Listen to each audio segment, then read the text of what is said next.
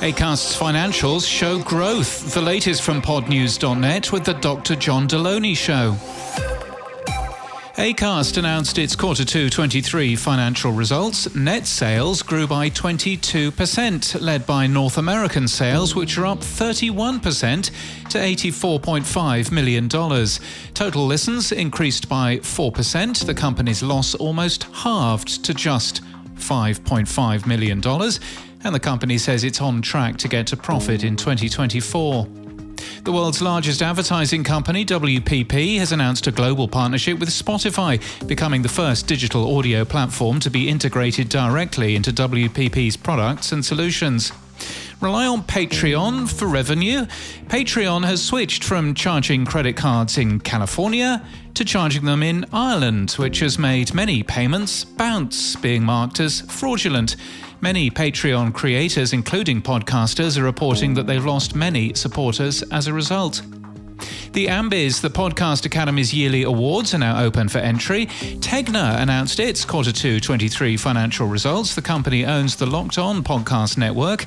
Views and listens to those shows have gone up 44% year on year. Video podcast views more than doubling, increasing by 134%. Podcast host Transistor has a new way of viewing your analytics. It's an episode comparison table. A video explaining the feature would also indicate that Transistor's Justin Jackson has a new shirt. It's very nice.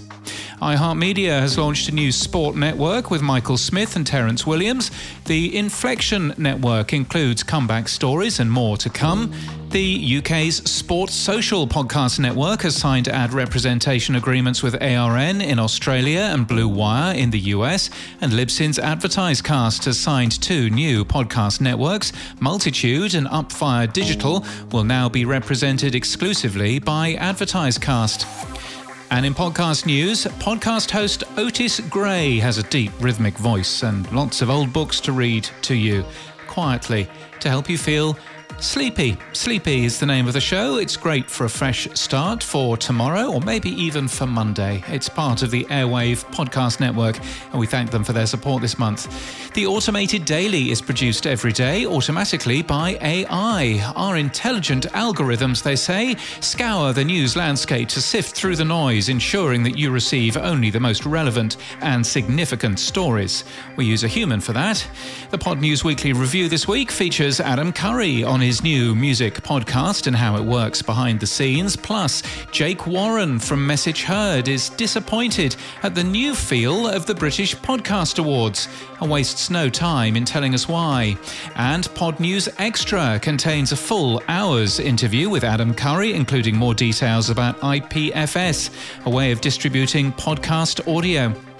This podcast is sponsored by the Dr. John Deloney Show. For practical advice on how to connect with people, face depression, overcome anxiety, and what it means to be well, find the Dr. John Deloney Show wherever you get your podcasts. And that's the latest from our newsletter. To read all the stories and subscribe, we're at podnews.net.